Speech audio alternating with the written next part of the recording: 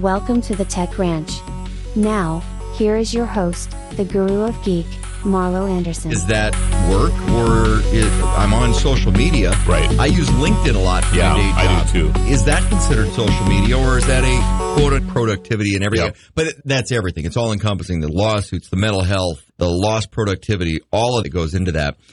But it brings up a great point. The gray area. For me, I use LinkedIn a lot for my day job. And do you consider LinkedIn social media? Of course. Okay, so it's also a tool that's replaced email in a lot of space. But you could make the same argument for... So is email social media? I don't think it's in the same realm. So I'd say no, because that's more of a direct messaging type of scenario. But there's an evolution. There is. That has taken place. Yeah, because like you... But for me to go to work in the morning and sit there, and I never viewed that as productive, sitting there going over emails for an hour. And so you talk about the productivity side. For me, that wasn't productive. It drives me nuts today. Yeah. In fact, I have a person that's almost full-time handling my personal email. Isn't that insane? That's okay in the business place, but okay if I'm on a social media platform, and we'll say LinkedIn, which is a business one that I use a lot. I've skipped over emails because I'm like, good Lord, I can't read all this. I think a lot of people have email, right? But if you really want to get a hold of me, if you want to get a hold of me, I tell everybody, text me. But a lot of people, I mean, our younger people aren't using text like they used to either, so they use their social media platform. What I've noticed, Messenger, Snapchat, all of it, Instagram, TikTok. Yeah, TikTok now has. It's Russian. I try not to go there. But I'm surprised. I always have Twitter. to talk. It's like you and I have to be gurus of all the things. Because I have people that talk to me strictly through Facebook. I have somebody that I've been corresponding with about sponsoring a curling team. But it's interesting. He's contacted me through, we'll do it on the show. Twitter. My old cohort on the Tech Ranch, he's a Facebook guy too. But we always talk through Facebook. So we were messaging each other back and forth. Then I have some people that text me or message me through Twitter. And now it seems like TikTok. I'm getting more and more messages through TikTok. It drives me crazy. LinkedIn is by far the most popular for business stuff, though. I always have a half a dozen or a dozen messages waiting for me in LinkedIn. And I like that. And I always tell people, if you really want to get a hold of me, either use Slack, and that's my internal stuff that we use, or if you message me in LinkedIn, I'll probably get back to you because I'll notice it. I won't notice email because email, I get thousands of them a day. It just noise. gets lost. You can make a phone call on it. Do you know how often your phone is used to actually make a phone call? Not very. It's 8%. Is that it? Isn't that something? Texting is almost 20. Yeah. So texting has replaced the actual using the phone as a phone. There'll be a day that maybe we don't even call it a phone. It will just be the smart device that you carry along. At what point, you just carry a tablet, right? Yeah. Because that was the other thing I wonder is, like, why don't tablets make phone calls? Oh, there's an app for that. Remember the day when we would just pick up the phone and call people? And that's the thing with smart devices. We talk about AI occasionally, but your smart device is an AI device. One of the things we were talking about, Elon Musk, some breaking news on Elon. So which time is this that he's buying Twitter again? On again, off again, on again, off again, off again, off again, on again. So is he buying it because of the potential lawsuit, or does he really want it? Or I would have to think that, I don't know. I just don't think that the lawsuit had a lot to do with his decision, but people are saying that it is. How do you force somebody to buy your business just because they said you're going to buy it when you're the one that said you have this many followers and you don't? It's come out that Twitter has a significant amount of bots running. Some people estimate 40% of all the accounts are fraudulent accounts, meaning that there are bots. This is rampant. It's rampant on Facebook right now, too. The cloning of accounts is out of control. It's really rampant, right? So you have to be careful with that. But anyway, get back to Twitter. This is what Elon was saying, is that your company isn't worth this much because you don't really have that many followers. Maybe Elon just decided that it was worthwhile, even at the $44 billion, to get it. I don't know. Did you see the footage, though, of the SpaceX, of the Falcon 9 in front of the full moon the other day? Oh, my goodness. Was that cool? It was so cool. And it wasn't just a photo. There's actually video, and you can see the flame. I didn't see the video. You can see the flames coming out of the back of the rocket as it's going in front of the full moon. You gotta be kidding. So I highly recommend just go YouTube it or Google it or whatever. We had a question about whether or not you can trust internet searches.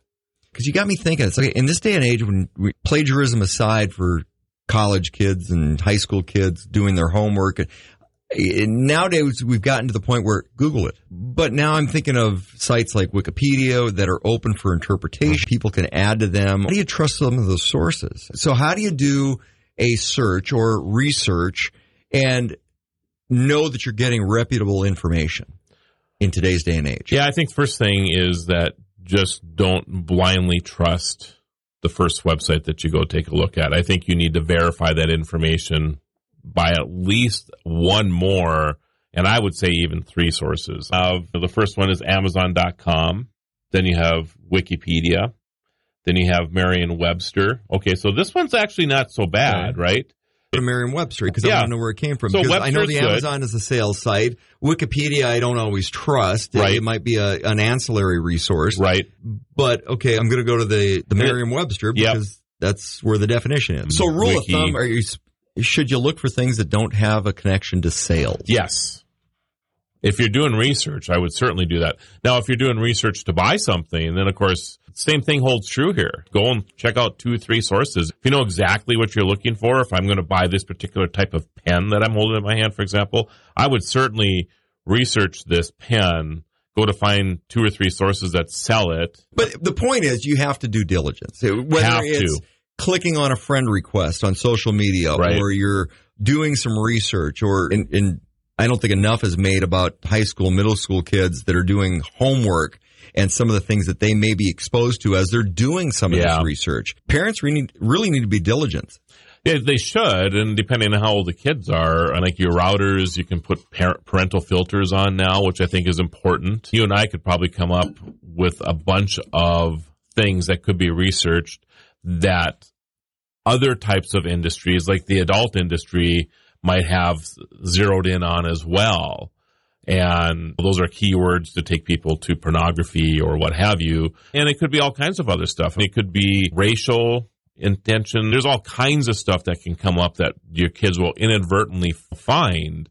So is it the fact that the kids are inadvertently finding them or that they're finding the kids? Because with a lot of these, I come back to political agendas in general that get politicized. You wind up having critical race theory and gender issues and things that some of those sites are actively going out and seeking your children. No doubt about that. Because they want that influence on your kids. As a parent, are there programs? Are there filters? What do you do as a parent other than just sit there and look over your kid's shoulder as they're on the internet the whole time? You can even go deeper to this, right? What's Google's agenda?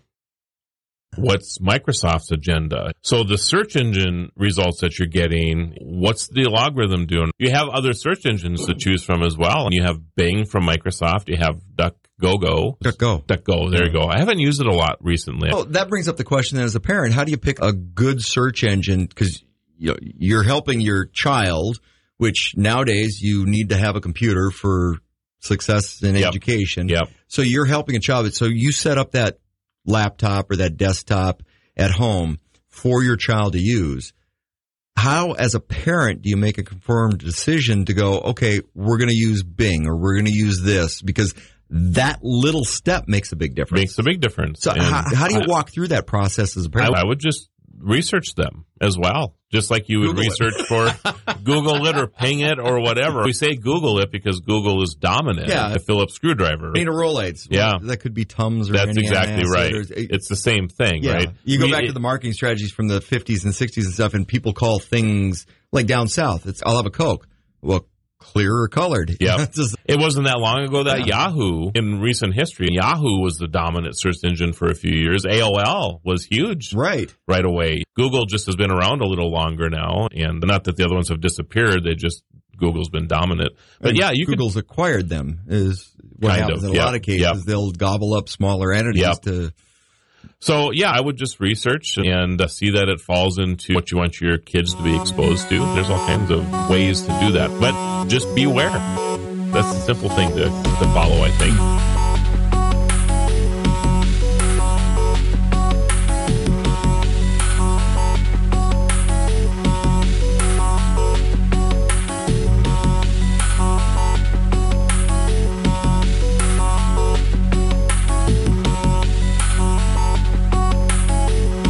Thank you for listening to the Tech Ranch with the Guru of Geek, Marlo Anderson. This has been a Q1 Network production.